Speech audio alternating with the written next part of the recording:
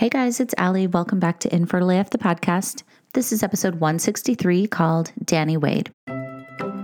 Today's episode is sponsored by Pre-Mama Wellness. Pre-Mama creates doctor-backed supplements that support every stage of your maternity wellness journey. Pre-Mama Fertility Support for Her is the #1 selling over-the-counter fertility supplement for women trying to conceive. All Pre-Mama supplements are gluten-free, non-GMO, vegan or vegetarian, with no additives and no synthetic flavors. Discover why moms and dads-to-be trust Pre-Mama Wellness for their nutritional support, from preconception to postpartum, by visiting premamawellness.com. You can get your first month supply free when you subscribe to any Pre-Mama product for a limited time. Check it out at premamawellness.com. Today's episode is sponsored by Mirra. If you're trying to conceive, listen up. According to Mirra, you can get pregnant faster by tracking your ovulation and hormones using the Mirra Fertility Tracker. Mirra is a super cute palm-sized device that measures your actual hormone concentrations with 99% lab-grade accuracy. With Mirra, you don't have to go to the clinic to get expensive or painful tests to know when you're ovulating, and you don't have to rely on traditional OPKs that don't always give you your accurate readings. Instead, you can test with your urine samples in the comfort of your own home. Mirra is great because even if you have irregular cycles, PCOS, or hormone imbalances, it'll still accurately predict your ovulation and 6-day fertility window. For now, Mirra measures your LH, estrogen, and progesterone hormones and syncs your readings to the app in easy-to-understand charts. But Mirra is designed to be expandable, which means it will support more hormone readings in the future, which you'll be able to test using the same analyzer. Get pregnant quicker, forget the guesswork, and maintain your fertility health with Mirra. Order the Mirra Starter Kit or the Mirra Plus Bundle online at mirracare.com, that's mirracare.com, and use promo code ALLIE, A-L-I, to get 10% off. Again, it's mirracare.com, promo code ALLIE. Thanks, Mirra. All right, guys. So today I am talking to Danny Wade, who is a Colorado lifestyle blogger who you might know from Instagram as DW Bella. She's got tons of followers, 90,000 plus to be exact. And today she's going to tell us about the 4 years that she has been trying to conceive. So she's still in the midst of her infertility journey. She empowers women to thrive during infertility. She does really great posts on her Instagram. But today we're going to get into all the details of her journey, including all the hormone fluctuations that you go through when you're on all the meds, failed IUIs, the whole heartbreak of the process, having really tough conversations with your partner, and then asking those questions like, how much are we willing to put into this process? And also the importance of taking a break.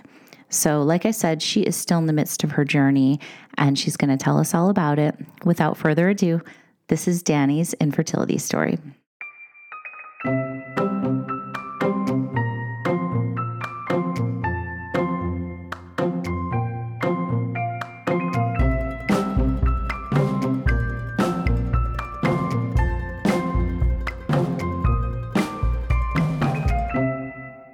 All right. So Danny, it's so good to talk to you. I've been following your Instagram for a long time, but we've never really chatted. So thank you so much for taking the time. Thank you for having me. I'm excited to chat with you. Yeah, same. So your Instagram is huge, and you're very open about a lot of different aspects of your life. You really help women a lot thrive during infertility, you say, and you have a, journey of your own. So tell me about where it all started with you. When did you start to try to have babies, and what happened? Yeah. So my husband and I talked about it ahead of time before we got married, of like kind of what our timeline was. And, it's kind of the typical conversation about like, what all do we want to achieve as a married couple before we introduce children into the mix? Mm-hmm. And as we entered 2018, we had been married 2 years, and we're like, okay, we think we're at a good point. Like, we want to start trying.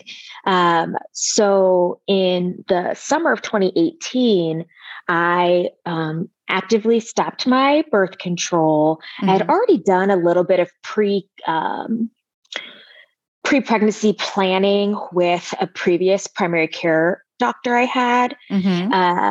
And then I had to establish new care with a new OB-GYN. because we were new to Colorado. Mm-hmm. And I remember the main thing she really emphasized was don't stop your birth control until you are okay with the idea of getting pregnant the next day. Really? She said that. She was like, 'cause wow. as soon as you stop your birth control, you could get pregnant the next day. What? I know.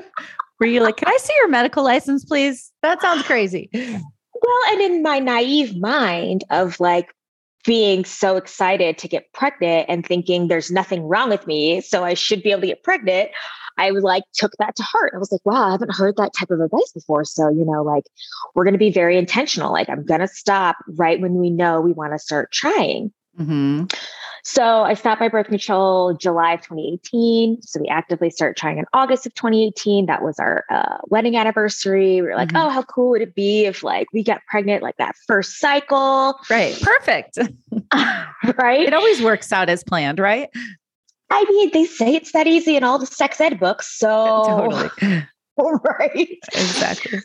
But then, a few months go by and I'm like, wow, this is weird. We're not pregnant. Like I thought I could get pregnant right away. Mm-hmm. And of course, your cycles are resetting. So it's like, I have no idea what my cycle is like off of birth control for a consistent amount of time because I've been on birth control since I was like 18. Yeah, I was just going to ask you, how long were you on it? Because I think so many women are just on it for years and years and years and years and years. I was on it from like 15 to mid 30s. Right. I only took small breaks. Maybe when I was upset about the way my body was responding to one birth control, then I'd go to the doctor and ask for a different one. And so, maybe I was off maybe a 1 or 2 months at a time ever, Mm-hmm. in that span of time. And yeah, I really didn't think it was a problem. And then of course I started reading, right? Because I'm like, okay, we're 3 months in. Most of my friends have been pregnant like way quicker. I should just kind of do some research. So I was like, okay, I'll download a tracker, a period tracker. Mm-hmm. And then I was reading, they're like, oh, it takes a while for your body to adjust to not being on birth control anymore. So I was like, maybe my body needs a few more months for the birth control to kind of cleanse out. Right. And then we get to the 6-month mark and I'm like, wow, what is happening? How are we not getting pregnant? And then I started doing more research and they say, you're not considered to have an issue under the age of 35 unless it's been a year that you've been trying. Right. So we just kept trying. How were you doing, Dani? Like emotionally, were you like kind of freaking out? What was going on with your marriage? Because as so many people know, this takes such a toll, right? Yeah. I mean, for us, it was still fun at that stage to, be trying naturally. When I started tracking my ovulation, we had no problem kind of adjusting to ensure that at least we were including those days in our fun. And, it wasn't a big deal for us to make sure we had sex on certain days in addition to what we were already doing in our sex lives, right? Because at the beginning, again, like you're just like, whatever, no big deal. You just got to do what you got to do. Right. But when my period would come, especially because it wasn't consistent in when it would arrive, I every month thought I was pregnant. Mm-hmm. Mm-hmm. Every single month was like, this is the month we're pregnant. We're pregnant. Oh, I have these weird symptoms. Like I'm feeling this way. I'm feeling that way. And like, again, because I had not been off of birth control, like I was used to everything being very controlled while on birth control. I barely had cramps. I bled for 4 to 5 days consistently every period. I always knew what to expect. And this being off of birth control and my periods being out of whack, I thought every symptom aligned with being pregnant every single cycle. Right. So you're like getting your hopes up, right? Every time. Yeah. And then my period would come and it would come hard. And it'd be like when I'm at work and I wasn't expecting it. And I went to work that morning optimistic, like, ooh, like my period's a day late. Like I'm going to be pregnant. Ugh. Right. Oh, terrible. Totally. So when we got to that 1-year mark, that's when I immediately got in with a new OB-GYN. And I set an appointment. I knew like it was coming up and luckily I got in pretty quickly. So it was literally like just over the 1-year mark of us actively trying that I got in with her. Mm-hmm. And that's when we started really having those conversations of like, what could actually be going on. Right. So what were they saying? Like, what did they think was going on with you? Did they have any idea? First of all, let me tell you, she was awesome. I wish I could have gone to her longer, but I had to switch insurances soon after. But she was amazing because she straight up was like, we're not playing this. It's been a year. You are, I think at the time I was 33. And she was like, we don't have time to waste. We're going to put you on Clomid to make sure you're ovulating. Because she was like, have you taken ovulation tests? And I was like, yeah. And they're showing that I'm peaking and I've been doing the body temperature. I've been doing all these different things and keeping track. She was like, yeah, we're not waiting around. You've wasted enough time trying to figure this out. We're going to do your labs. We're going to just make sure like your thyroid's okay. We're going to check your AMH. And she's like, we'll get you on a medication if you're okay with it to just make sure like on time you're going to ovulate. And she's like, we'll check your labs again afterwards to make sure that it's working. Okay. So we did that for 3 cycles. And I, again, thought I was pregnant a couple of those times.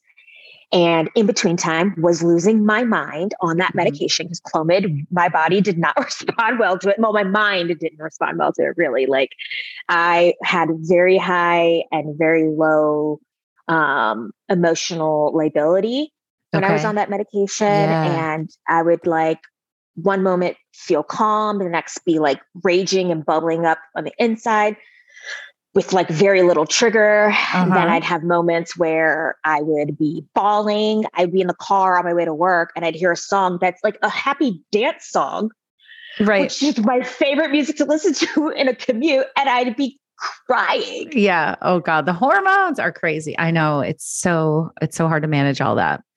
It was a lot. And that's when I actually started talking about it a little bit more with people around me, my coworkers, because they were my friends. They were my actual friends. And I was like, listen, guys, I know I'm not acting normal. And here's a little insight into why. And I just need you guys to like hug me sometimes not be around me so that I can like breathe. And I kept getting negative pregnancy tests each time. And again, my period wasn't starting at the same exact age time. And I'll say I'm considered normal with my periods. I'm usually a 26 to 30 day cycle since being off birth control. So that's still within the normal window. Right. So that wasn't an indication of anything being wrong with my ability to get pregnant. When she did my labs, everything was fine. But after the 3rd failed cycle, I called her bawling and she was on the phone with me for like 20 minutes. And it's crazy because I was at an influencer retreat and I had to step out because I was waiting for her call back. And I just started bawling on the phone with her. I was like, I'm just so frustrated. I don't know what else to do. This is not working. I seriously thought I was pregnant and my period just started. And she counseled me and was like, I keep telling you it's up to you, but if you're ready, I can make the recommendation to a fertility clinic. Like that's to me the next step. And I was like, okay, let's do it. Like we're ready. Like, and she was like, in the meantime, because it usually takes about a month to get in, we'll keep you on the Clomid just in case you get pregnant. She's like, best case scenario, you get pregnant. You don't even have to go to the consult. Right. So that was in the fall, early winter of 2019. And then we got into that fertility clinic that December for our first consult and did the initial labs all over again. And it's crazy how much changed in 4 months that my thyroid was out of whack and my vitamin D was low. Oh, wow. Yeah. Okay. And that's when I first learned how much of an impact that can have on your fertility and your ability to, get pregnant. Exactly. So, and of course, they also explained the range that they're looking for with those labs is different than your OB-GYN is going to look for, because what's considered normal medically is not necessarily what's considered normal when it comes to your fertility. Right. Yes, exactly. So did it feel good to like have some sort of news at least and kind of like a semblance of a plan? Like if we do X, Y, and Z, maybe I'll get back on track. How did that like initial consult make you feel? It made me feel hopeful. And that's the weird thing though, is like every time I found out something, I was like, oh, it's a little something. So that's gotta be it, right? That's going to fix it. Like when she was like, maybe you're not ovulating. take these ovulation tests and take the Clomid. I was like, boom, that's going to be fixed. Well, it didn't fix it. Right. Right. And it was like, okay, you need to get your thyroid and your vitamin D up. Let's get you on this medication and do another lab. And I think they said like 3 or 4 weeks. And I was like, okay, did it. I thought I was going to be pregnant right away. Right. Nope. And then they gave us the information about IUI versus IVF. And they're like, listen, you're in the unexplained infertility category. My husband's analysis was normal.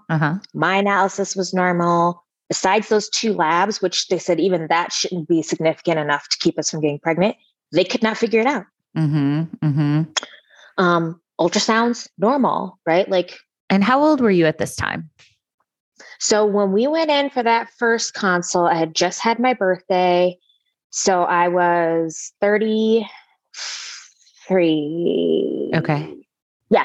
Because I was 32 when I went to the OB-GYN, 33 by the time we started fertility treatment. Went straight into IUI. Our first IUI, I swore I was pregnant. Right. I know. You, like you said, you get so hopeful, right? And you're like, oh, how is this not going to work? It's going to work. Like, easy peasy. I had all the symptoms that they say you get in that 2-week wait. And also, I talk about this more and more recently since even starting IVF, that the pain level they tell you may experience in something does not match my actual experience. So I want to say, when they say an IUI is pretty painless, you might feel a little cramping. Some people say it's like a bad period cramp, quotations. No, my pain was so bad. I felt the pain during the process, but afterwards, probably within 30 to 45 minutes, because we would go to IHOP afterwards to eat breakfast after each IUI. You're like IUI and then IHOP. Yes, I need a really good meal to soothe my soul and settle in to rest. I would be in the booth, like bent over, cramping, pain. I would have pain the rest of the day and night. And I would be couch bound. And it happened after both my IUIs. So we had 2 IUIs back to back, one in January. So sorry. Failed negative pregnancy test on Valentine's Day. Oh, yeah. And then we were so sure it was going to work. Because again, when you're unexplained infertility, you're like, IUIs, we got to work. Like, you're just going to do it. So we did another cycle. And then that one failed in mid-March. And then COVID hit. Oh gosh. Okay. Wait, before we get into that, which is like when the world shuts down, did you have like a support system, or like how were you getting through this? Did you have any friends who were going through infertility? Had you joined like the Instagram infertility community, or were you like talking about it on social, or what did that look like for you? So once we got in with fertility clinic and started IUI is when I started talking about infertility on my Instagram. I had been talking about it with a few friends locally. None of them had experienced what I was going through. But when I started talking about it on Instagram, that's when I found there was a whole community of people in that space that were already talking about it, that were open to discussing it, that were telling their stories. That were able to provide like that virtual support. And it kind of opened my eyes to a whole different kind of community that I'd never known about and never would have thought to like open up to. Right. So yeah, that was the beginning of 2020 that I started talking about it on my page, because what was happening, especially while I was on Clomid, is I was bubbling up so much and I was crying so much at work and having a hard time talking about it with those people, that one of my friends looked at me one day and she's like, "You're a blogger. Are you blogging about this?" Right. And I was like, no. It was like ding, ding, ding, right? Did it never occur to you, or did it just seem so like church and state? Like you're like, I don't, because you're like a lifestyle blogger, right? So this wasn't necessarily. And even before that, it wasn't even really lifestyle. At that point, I think I was still mainly doing fashion and beauty. Okay.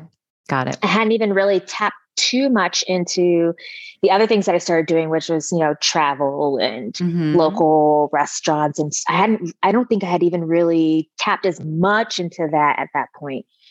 So when she said that, I was like, huh? I don't know. And you think to yourself, like, is there anybody else who even cares that you're struggling? Because again, all you're seeing when you're scrolling Instagram is pregnancy announcements. I know, it's the worst. It's so triggering. Yes.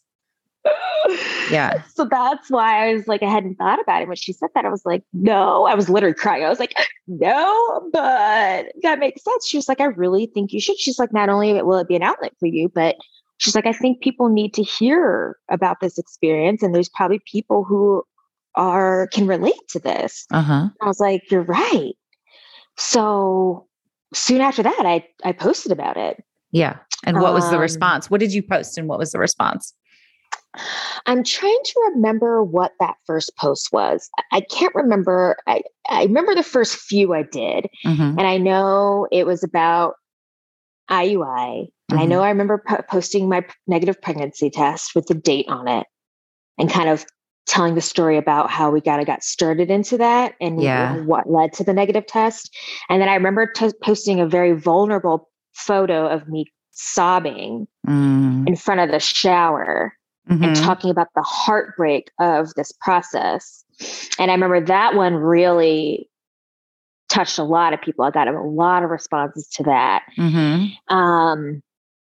Some I didn't appreciate because some people start sharing my stuff without asking. That's really when I started getting into like recognizing that there are people who will try to profit off of your pain and your vulnerability. Yes. Have you run into that a bunch as you've gone on? Really? I sure have. Yeah. I mean, I've gotten into some pretty intense DM situations with some of these pages about using my intellectual property without my permission, especially ones where I'm being very vulnerable and it's very personal. And it's amazing the excuses people make about how they feel entitled to your work because you put your work out there. Wow. And that's not how it works. Yeah. It's such an interesting thing that, to talk about. And thank you for talking about that as you get bigger and bigger in this space and have a larger platform and a larger voice. So it's interesting to see that you've been running into that. Oh yeah. It was pretty early on. And I remember being very upset and having a conversation about it on my stories and messaging with a few other women from the infertility community that, were giving me some feedback too of like how they felt about it too. And some tips about what I could do to prevent that. So that was super helpful. But yeah, so that's kind of how it started. And then it became one of those things where I found more and more pages so that I'm following them, they're following me, we're DMing each other, we're commenting on each other's posts, I'm learning more and more from them of like questions to ask labs to consider, little tips on like what to do in daily life to alleviate some of the stress of this, conversations to have with your spouse during the process, right? Because like it was all brand new to me. Yeah. Let's talk about that a little bit, Danny. What were some of the conversations that you guys were having and like the tough moments that, your relationship went through? I've been very vocal about how my marriage was really put to the test, like during our infertility stuff. And, it's just so hard, especially if everybody's not on the same page and wanting the same things and on the same timeline and people grieve differently, all of that. Yeah. It really forced us to talk about things we probably never would have talked about if we had just gotten pregnant on our own, like right away. I know early on our talks were like, no, we will never need to get treatment, right? Like, it just was like an absolute. When I started looking at like fertility stuff, just to like, because I was curious, we were like, oh no, we're not going to need IVF. Oh no, IUIs, we're going to get pregnant naturally. We don't have to worry about this. Right. Neither one of us have a family history of issues getting pregnant. Like, this is not a problem. This is not something we're going to deal with. Then it was, okay, if we do this, what are we willing to try?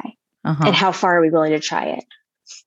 How much financially are we willing to put into this process? Right. How do we feel about the idea of needing help, medical help to do this? How many children do we want to have? What if we're unable to get pregnant? or unable to have children, what do we, how do we feel about the idea of adoption? How do we feel about, and that was before I even learned about donor eggs and, embryo donations and all the other options for either carrying yourself or having someone else carry for you to have children. As time went on and we had more and more difficulty getting pregnant, we started talking more and more about those options and what our comfort level was. And our comfort levels have changed with time about different options, but we do those check-ins because it helps. And when I was breaking down early on, especially with the IUIs failing and feeling like it was all on me because, as the woman, you're taking the medications. Yep. You're getting the ultrasounds, you're getting the lab draws. You're expected to do everything you can to keep your body ready for the process. And when it fails, you feel 99.9% of the guilt. Right. Even though, it takes two. Totally. 100%. to have a baby. And sometimes, I remember having a conversation with my husband with like, how are you feeling about this? Like, I can't tell if you're upset, if you're disappointed, if you're sad, and that's when we start learning more about each other, how we support each other in emotional experiences, because he was like, I'm feeling it too. I'm feeling really sad. I'm feeling very hurt and confused and frustrated. And he's like, but more so when I see you feeling that way, because I know you're taking it so hard and you're the one going through all of this. And he's like, I feel so bad not knowing what else I can do, what else I can say. And he was like, because I feel like if I am telling you how sad I am, it's just going to make it harder on you. Right. And he's like, so sometimes, at first he didn't want to show that he was really sad and upset. And he would just be like, okay, it's okay. We got this, like he was like the cheerleader in the situation. Yes.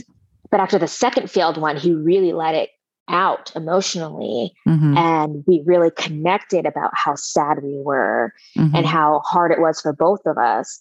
And it brought us closer to feel like, I'm not the only one taking it hard and feeling really bad about this not working. Like he is sad about this and he wishes there's more he could do. He wants to be able to express his sadness and his despair in this process.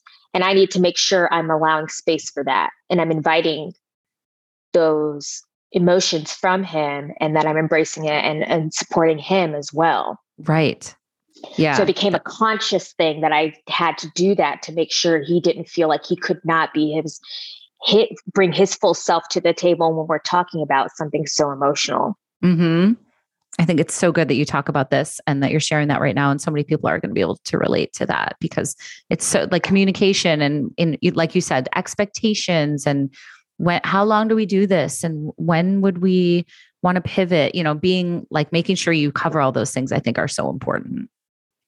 And I think it was also one of those things where we said, what questions do we need to feel like we have answered before we can move forward with the next recommendation? Right. Yeah. So what happened next with you guys in terms of the fertility journey? So after the second failed IUI, I was actually really angry. I felt like our clinic didn't have anyone there that would connect with me emotionally about the failure. It was just kind of like, sorry, it didn't go well. Like it didn't, work this time. What would you like to do next? It was always like forward thinking, which now I can appreciate in the stage that I'm at. But at that point, definitely not with the response I wanted. Right. I was just so bad. I wanted them to like wrap their virtual arms around me and be like, we're so sorry. We know this is so hard. Yes. Do you need time to process this? Or do you feel like you're ready to discuss your next options? Because in the very beginning, they had said 3 IUIs is their recommendation if you want to go all the way through all 3. But that after that, statistically, it plateaus. Your chances of getting pregnant do not increase with more IUIs. And after 4 or 5, your chances of getting pregnant via IUI actually do decrease. So in that plateau range, they kind of don't recommend doing it because they don't feel like it's necessarily the most productive way to spend your time or money, which I definitely appreciated up front when they showed us the stats with our age, our labs, all the things. We felt informed from the very beginning. But after that second IUI, I just like shut down. I was like, emotionally, I cannot do this. So we had actually, as a couple, agreed to take a break from all fertility treatments. And then I think what it was maybe a week or two after that, after our failed IUI, is when they started sending out notices about clinic shutdowns and, non-essential procedures being stopped and fertility treatments being on hold. And so it kind of was just like, oh, well, it kind of works out in our favor, that we didn't jump right into another cycle, because it would have been stopped. And we probably went through a whole nother emotional roller coaster that we didn't want. And so we kind of embraced it and took a very long break from it. Through the rest of 2020. Okay. And just continue to get back to naturally trying ovulation tests, fertility friendly lube, all the things, vitamins, all the things. Yep. All the things. I got my husband to start taking some male fertility vitamins, just like, trying to do what we could. And then in 2021, we were like, let's take a bunch of vacations, for us, for our emotional well-being, get out the house, do things that we've been wanting to do that we've put on hold for fertility stuff. And then after that, we took put on hold because of COVID, and like, just really be happy. Right. Wow. And try to find yourself again. Right. Cause I think you can get so lost when you get in the muck of this. You get so lost and you get just so nailed down by schedules. Right. Totally. So that was amazing for us, because we looked forward to the year and just planned a bunch of trips. But in the meantime, in the spring, I was like, you know what, though? I feel like time is just passing us by and we're not getting anywhere and we're not getting answers. And I want us to still at least be putting in some effort and figuring out what's going on and how we're going to get pregnant. I'm just getting older. Right. Getting older, and I don't like this feeling. Exactly. It's like, we talk about this a lot, that time with fertility is so strange, right? Like on one hand, it's like crawling and you're waiting and you're waiting. And then the other hand, it's like flying by and you're like, oh my God, another year's gone by, another 6 months has gone by, or whatever, it's such a weird time warp. Yeah. I mean, and you read all the books tell you, once you're over 35, you're a higher risk when you get pregnant, and you're considered geriatric. I know. I had a geriatric pregnancy with my son, and I was like, are you kidding me? Do we have to use that freaking word? Like, please. It's terrible, because it's like, it just makes you feel like you're not supposed to be getting pregnant after 35. Yeah, exactly. So I was like, well, turning 35 and we're still not pregnant. I really think we should try to get some more consults. So I started shopping around a little bit more for other clinics, because I was like, maybe, we'll find a different fit, feel more connected. And my efforts were to try to find a Black fertility doctor, or Black OB-GYN, and I couldn't. Really? Were you in Colorado? Okay.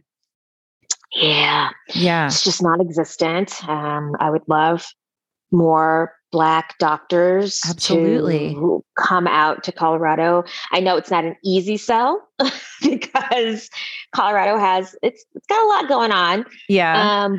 But I feel like we would greatly benefit from having more diversity in our healthcare system, because 100%. the population here is getting more diverse. It's gotten way more diverse in the past 12 to 15 years since when I was here in high school.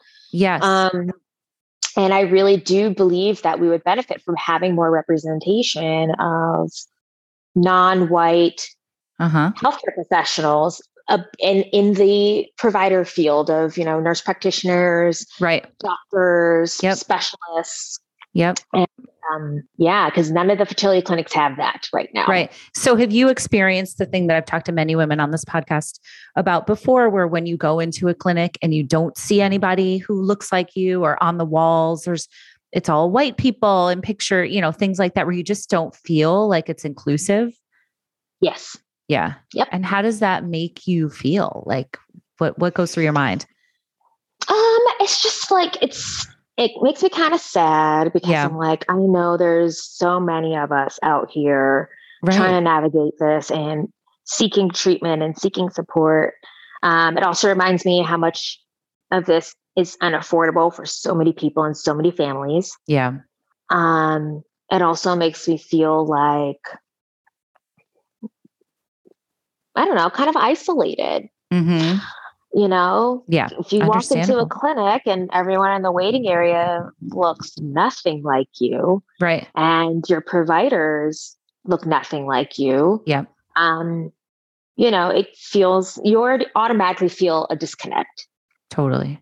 And so you're spending all this time trying to find more ways to connect. Right. And I'm happy with our current clinic. I do feel like I am treated very well there. I don't feel like I'm, treated differently because of the color of my skin or Mm-hmm. that because we're an interracial couple, or Mm-hmm. I don't get any of that energy from them. They're all very friendly, all very patient. They answer my questions. Yeah, I mean, that should be the Um, norm. Like the fact that that's an right. anomaly or that you're even like happy, like we need to do better, people, everyone. Like that should be the norm. That should be the norm. That Yeah. should be a constant, and that should be 100%. normal. Yeah. I was And interviewing, the comedian Michelle Buteau. She was on my show like last year and she was telling me she's in an interracial marriage as well. And she said, when I was there with my husband, I would get treated a certain way, and then when he wasn't there and they didn't know who I was, they would like treat me totally differently and ask me to like pay up front or like make sure I didn't leave without paying and like just clock her. And she was like, what the fuck? Like, this is insane. It's just so, I'm glad that you got, that she talked about that you're talking about your experience because we need to know that this is happening and we need to do better. Oh yeah. And that I can understand that being a problem and see that happening. Mm-hmm. And, when I did these other consults with these other clinics, some was by phone and some was by virtual Zoom, but my husband wasn't present for them. Mm-hmm. And I felt like the one I did by video Zoom, I connected really well with that doctor. But then when I went for my first appointment and I did go by myself, I was treated terribly by the clinic staff. And when I spoke with her a few days later, I had to call and put in a request to give her feedback and follow up with her. She was extremely dismissive, extremely rude, was talking over me, cutting me off. And I'm like, this is my honest experience. Wow. And I'm coming to you to tell you so that you know that this is happening at your clinic where I felt like I was going to be welcomed and I was going to be treated well and that I was going to establish care. Right. And she did not care. And she was very patient blaming, like, you this and you should have that. Like, I was like, oh, absolutely not. Oh, wow. I'm so sorry you went through that. That's just wrong. Oh, yeah. So we quickly was like, we're not going any further. Like, as soon as I got my results, I pulled those and was like, I'll hold on to this for when we find our next clinic because there's no way I trust that person. I don't trust that provider. I don't trust that clinic. Like, we didn't even give another semen analysis because my husband was like, I don't want them mixing my stuff up with somebody else. No. Like, how do we know to mislabel? Like, right? They asked me if I worked there or if I was sitting and waiting to get blood. And I'm like, oh my God. I'm waiting to give blood as I'm sitting in this patient chair and I clearly don't work here. And I highly doubt you have that many Black women working here that you would think you looked at me and thought I worked here. Are you serious? Right. Oh my God. I'm big on accountability and my career has 100% been in healthcare. So I know what you're supposed to be doing as a provider. I know the service I'm supposed to receive as a patient. And I expect that in any situation I'm involved in when it comes to healthcare. Absolutely. So when I'm disrespected like that, absolutely not. I'm not going to continue to pay for any services. I'm not putting myself in that situation. And it was time to move on. So I got really discouraged after that. And we took a few more months off of even worrying about what we're doing when it comes to structured treatment. And the entire time I just felt like, I was like, man, I feel like time is just being wasted. Yep. I still had no answers. So how long did you take a break and what did you decide to do for your next steps? So we took a break the rest of 2021 until towards the end of the year. I actually did a great consult with Laurel Fertility in California. They do a lot of Instagram live work with other women in the community to talk about different aspects of fertility treatment and infertility. Yep. And I had done a live with them in the spring around the time I was doing all those other consults. And I remember thinking, man, I wish they were located in Colorado because I would definitely go to them for our treatment. Mm-hmm.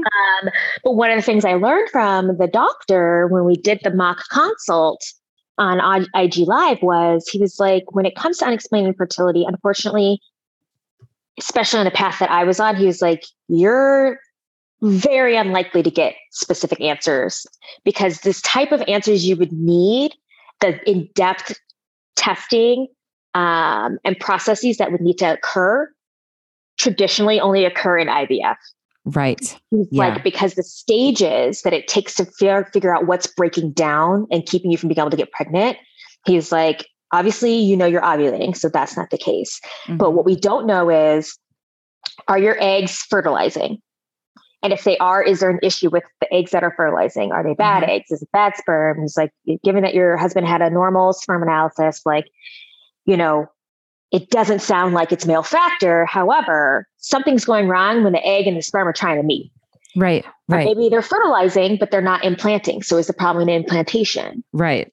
Like, we don't know that until you go through the process of IVF where we physically take your eggs.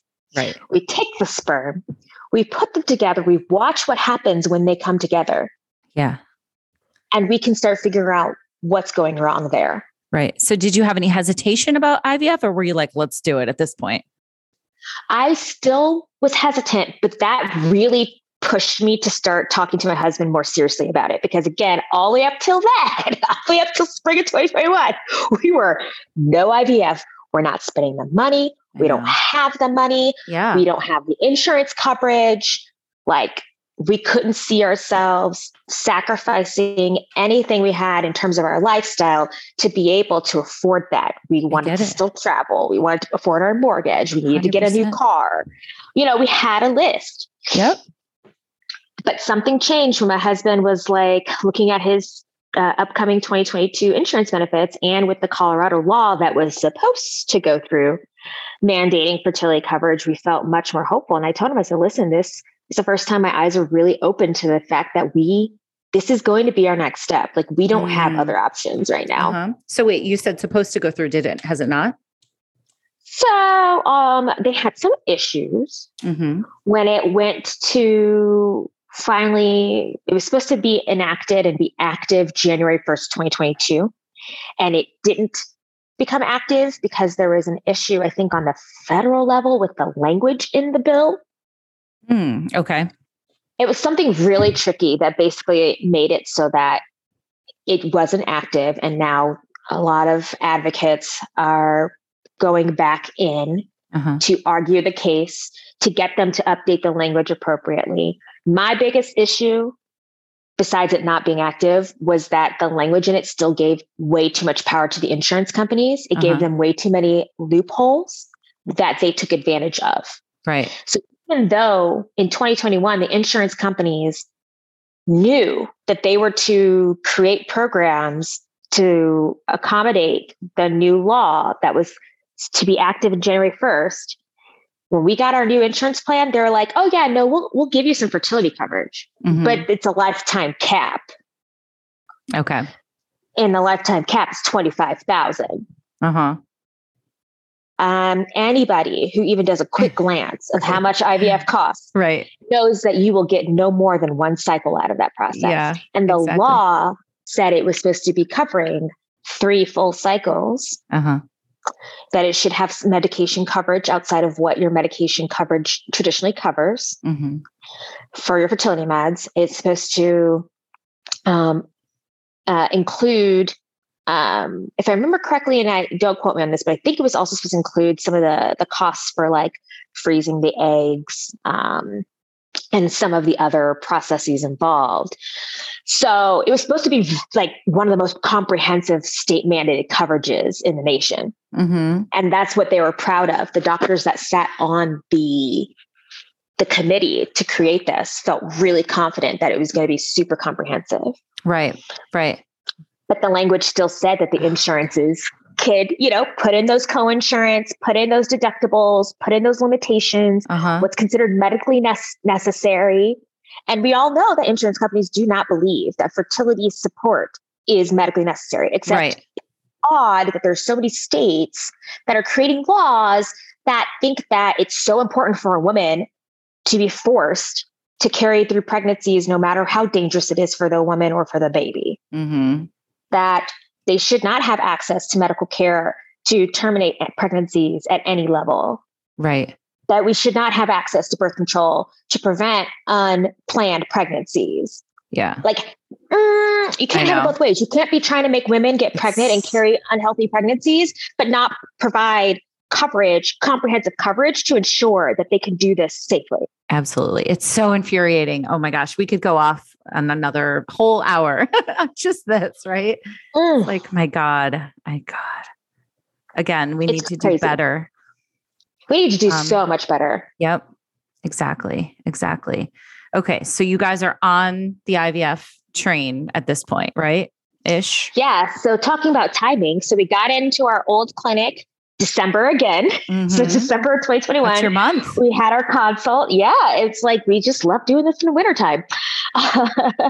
We got in for our IVF consult, specifically scheduled it as an IVF consult. I was like, we don't even need to talk about anything else. Let's just get straight to the point. Went in, immediately got the labs we needed, got a calendar for January for when my cycle started, got put on the medications to prime my cycle, did my egg retrieval at the beginning of February. And now we're in the process with the whole genetics testing, and then I hit a road bump the other day with a hysteroscopy. And so you had one? I had a hysteroscopy. And what happened? Which is very, very painful. Yes. I mean, I am angry when I think about the things that did you not think it was going to be, or like, did you? Oh, no. I thought it would be painful because, again, everything they say is not painful has been painful. Right. You're like, I know this drill by now. I have a decent pain tolerance, but I'm also not invincible. And I know there's also this stereotype that Black women should be able to handle pain at a different level than any other human, but it's not true. We all have pain tolerance, different pain tolerances. And in this case, my clinic, said, again, might be like bad cramping, take 800 milligrams ibuprofen ahead of time. Well, I had read in some of my Facebook fertility groups about people's experiences, and they were like, if they offer you Valium, take it. Like, if you can get something else, if 100%. You can get anesthesia, take it. Yeah. We always say this in our fertility rally support groups. We're like, take the drugs, take the Xanax, take the Valium, take, whatever they offer. Take it all. Ask for it. And if they allow it, take it. So I had the day before got smart and was like, hey, do you have anything else I could take with this ibuprofen? So they're like, okay, we'll get you a Valium as long as you have a ride. And I was like, okay, my husband will take me. I thought I was going to be good. I took the 800 milligrams of ibuprofen. I took the Valium. I was yelling in pain on that table. I was crying and deep breathing like you thought I was giving birth. Oh, okay? God, I'm so sorry. It was so bad. And then, and I know if they ask for my feedback, I'm going to say, I know you're not one of the clinics that traditionally does this, but you probably should offer some anesthesia. Absolutely. Yes. Because this was extremely painful and a bit traumatizing. Understandable. And so you said this was just recently that this happened. That was last Friday. Oh my gosh, Danny. So did you get any results back? And how are you feeling right now? Like right this very moment? So they tell you your results right there in the room. Like they show you the pictures, they show you what they see, and they found polyps in my uterine cavity. So that's bad news in my case, because then they have to remove the polyps. So this is something that impacts your ability to implant. And we wouldn't want to move forward with a frozen embryo transfer until we remove that and get your uterus in tip-top shape to be able to receive your embryos. So now in the process of them working through the insurance part and getting the schedulers to reach out to me so we can get this on the books, that I can meet with the doctor. He goes through what the surgery is going to look like, what we're looking at in terms of how much time this is going to push us back before we can actually move forward again with transfer. I was very emotionally torn up about it that day and throughout the weekend. Yeah. But talking again to so many women in this community who've been through it, who, when I told them that I had a painful experience, were like, girl, me too. Yep. Like, you know, the one girl was like, I legit passed out on the table from the pain. Like, yeah, I've heard horror stories. Yeah. Yes. Sad. You're like, it's sad that I have to connect with you about this, that we both know what this is like, but also a little comforting to know that it's not an anomaly, that I was in so much pain. Like, I'm not a problem for having this experience. The problem is that we're not provided the pain relief preoperatively that we should be receiving for something so significant.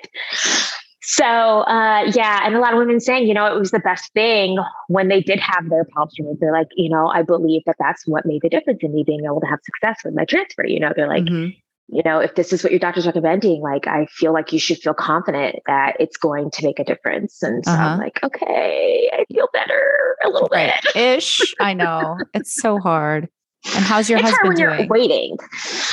He's good. I mean, he was disappointed too. He was like, I'll be honest, like, I do feel disappointed too. Like, I was like you, hoping that we could get through this without any roadblocks or any additional barriers or surgeries that would hold us back, and you to have to go through anything else that's going to be painful. Because I think that's another thing that he's realized is, like, a lot of these stages I've gone through have been very painful, and he hates to see me in pain. Yeah. And he's like, I don't want you to have to go through this. Totally. I remember my husband saying the same thing. And it was at the point where he was like ready to stop. I had secondary infertility. So I was like, would have done anything to have my second baby. And thankfully I did. But my husband at one point was just like, are we good here? Like, we're good. We're good. Family of 3, you know, like, and he's like, he just didn't want me to see me going through so much pain. I think that's really relatable. It's so hard for them to see us going through that and feeling you know, hamstrung because they're not able to do anything to make it better. And all, you know, most, not to stereotype, but a lot of guys are like providers and they want to make you feel better, make it better. And, you know, they can't. So they want to have the answers for you. And the fact that I did my own stim shots was another thing that kind of like, he was like, I just don't know how I can be helpful, you know, what else I could contribute. And it just, you know, it wasn't because I was like, no, I don't want my husband involved. We actually went into it assuming he would be the one giving me my shots, but the timing of the shots made it so that he wasn't able to. So, you know, if I'm, you know, taking these morning shots and he's not home, I can't wait around for him to come home to do it. I had to teach myself, and you know, it worked out that way and it was fine. But, you know, being able to involve him in as many stages of this has really helped us stay connected and him truly get a better understanding of what my body is going through and what I'm going through emotionally and connect to that, rather than being kind of like this distant observation of like, okay, I know my wife's kind of doing these things, but I was like, no, I want you to see what it looks like when I give a shot. Yeah, like, get in here. Watching it, but, get in here. You know, totally. I was like, I just want you to watch it once so you can see what I'm doing. And then, you know, that way you understand when I say, honey, today is not the day. No, I'm not going to go shovel because I've been shooting myself up for 8 days and now I have 20 eggs in my belly. Right. Oh my God. Yes. Oh. So no manual labor. You're such a badass, Danny. You're such a badass. I love it. So tell me, okay, so you're at this point where you're still kind of in limbo, right? Your story has not ended. You're in the midst of it. I'm right in the midst of it. I know you're such a bright light to so many people in this community and, you know, people going through this. And, you know, we talked about the beginning on your IG, it says, you know, you help women thrive. So what can you tell somebody who might be listening right now that's like down in the shit and like having a really hard time? Like, how can they start, you know, putting, not that you can't be like that. And again, like embrace the bad moments. And I don't like toxic positivity at all, but if somebody needs a little words of encouragement or something that you wish you would have known when you first started out or things you tell yourself to get through it, I'd love for you to share something along those lines. Yeah. I mean, I would say it's a mix of things. You know it's very isolating going through this process. And so it's up to every individual of how comfortable they feel disclosing what they're going through to their friends or family or even the internet world, but choose that based off your comfort level and allow those people to be a part of the process if you feel that it's appropriate and that they can be that support to you, and tell them how they can support you. The friends that I let in about this were the kind of friends that were like, okay, so what do you need from me? Like, do we need to schedule happy hours? Do we need to, you know what I mean? Like, how do we still normalize that you are living your life and not let this take over, but also make you feel like you can get out, you could do some things and enjoy yourself. And, we're still here for you. And, reaching out and approaching people who have been through it, even if it's sliding into their DMs, be like, hey, my page is private and I'm going through this privately, but I saw that you've been going through this and I'd love to connect with you. Like, I find that people in the infertility community are the nicest, most friendly people ever. 100%. They're not going to turn their noses up to you because you slid into their DMs asking them about their experience and trying to connect. Like, they're the first ones to be like, oh my gosh, like, I'm sorry you're going through this too. How can I be a support to you? Yeah. So to say, like, it's okay to do that. It doesn't have to be a formal support group, but if you are comfortable with formal support groups, then definitely looking into different organizations and programs that are out there, whether they're free or paid. Yep. Where you can connect with other people going through the process with you, and that can walk you through some of the emotional roller coaster that you're experiencing and connect with you on that level. Yeah. Be open to, some things do get put on hold. You do make some sacrifices when you are in formal treatment, or even if you're just trying to maximize your fertility pre-treatment. Say you're still in your natural cycles and trying to just maximize your health in that direction. Doesn't mean that you can't travel. It doesn't mean that you can't do date nights with your spouse if there's a spouse involved. It doesn't mean that you can't go and enjoy yourself doing things that you used to do. Yeah. Your life doesn't have to be on complete pause. Yeah. Still enjoy doing the things that you enjoyed trying to conceive, because that's what's going to keep you most connected with who you are and make you feel more normal while you're also feeling like the subject of an experiment, Totally. That's what fertility treatment makes you feel like you're in an experiment. Just the little things, the self-care things, self-care is such a big word that can sometimes be intimidating, where like people are like, oh, it means I have to like dedicate a whole day to like being in the bathtub or scheduling an expensive massage. Like, it doesn't have to be huge. Right. Yep. It doesn't have to be huge. It doesn't have to be formal. I do enjoy sometimes making it be formal, because then it's my me time and I can be like, no interruptions. Like, I've scheduled this formal time to be my time. And there's other times where you just kind of loop it into your days. Right. It could even just be a 20-minute walk around the block, like, it's just, as long as you're like removing yourself from having these blinders on and thinking about just infertility, getting pregnant, all that stuff. Yeah. Thinking, it's always like, oh, how am I not supposed to be stressed when this is stressful in itself? Oh my God. Yeah. And you tell me stress keeps you from getting pregnant. And then you're just like kind of like ruminating in these thoughts. Yep. No, it doesn't have to be like that. Yes. Except that there's going to be stress that you can't necessarily take control of, but what you can control, that is where you really want to tap in and you want to maximize that. And you really, really want to hold on to those things, because again, so many times in this process and the journey of trying to conceive, you lose a sense of control. And it's easy to spiral and to become more and more depressed in those thoughts and those disappointments. So when you have those little moments where you have a glimpse of like what brings you joy, take that and magnify it and bring more of that into your daily activities. Cut out the people and the things that are bringing you down. And embrace and bring in more of the things that when it's around you, you feel good, you feel happy, you feel healthy, and really just be okay doing that and do it selfishly. Mm-hmm. I mean, it's your body. You're going through this process, whether you're doing it solo or you're doing it with a partner. Like, you deserve all the good you can get in such a challenging experience. So do not apologize for needing that, for needing space, for needing time, for needing self-care, for needing a vacation, for needing to say no to things that don't bring you joy, to limiting, any of the negativity that is unnecessary in your daily life. Do not apologize for that.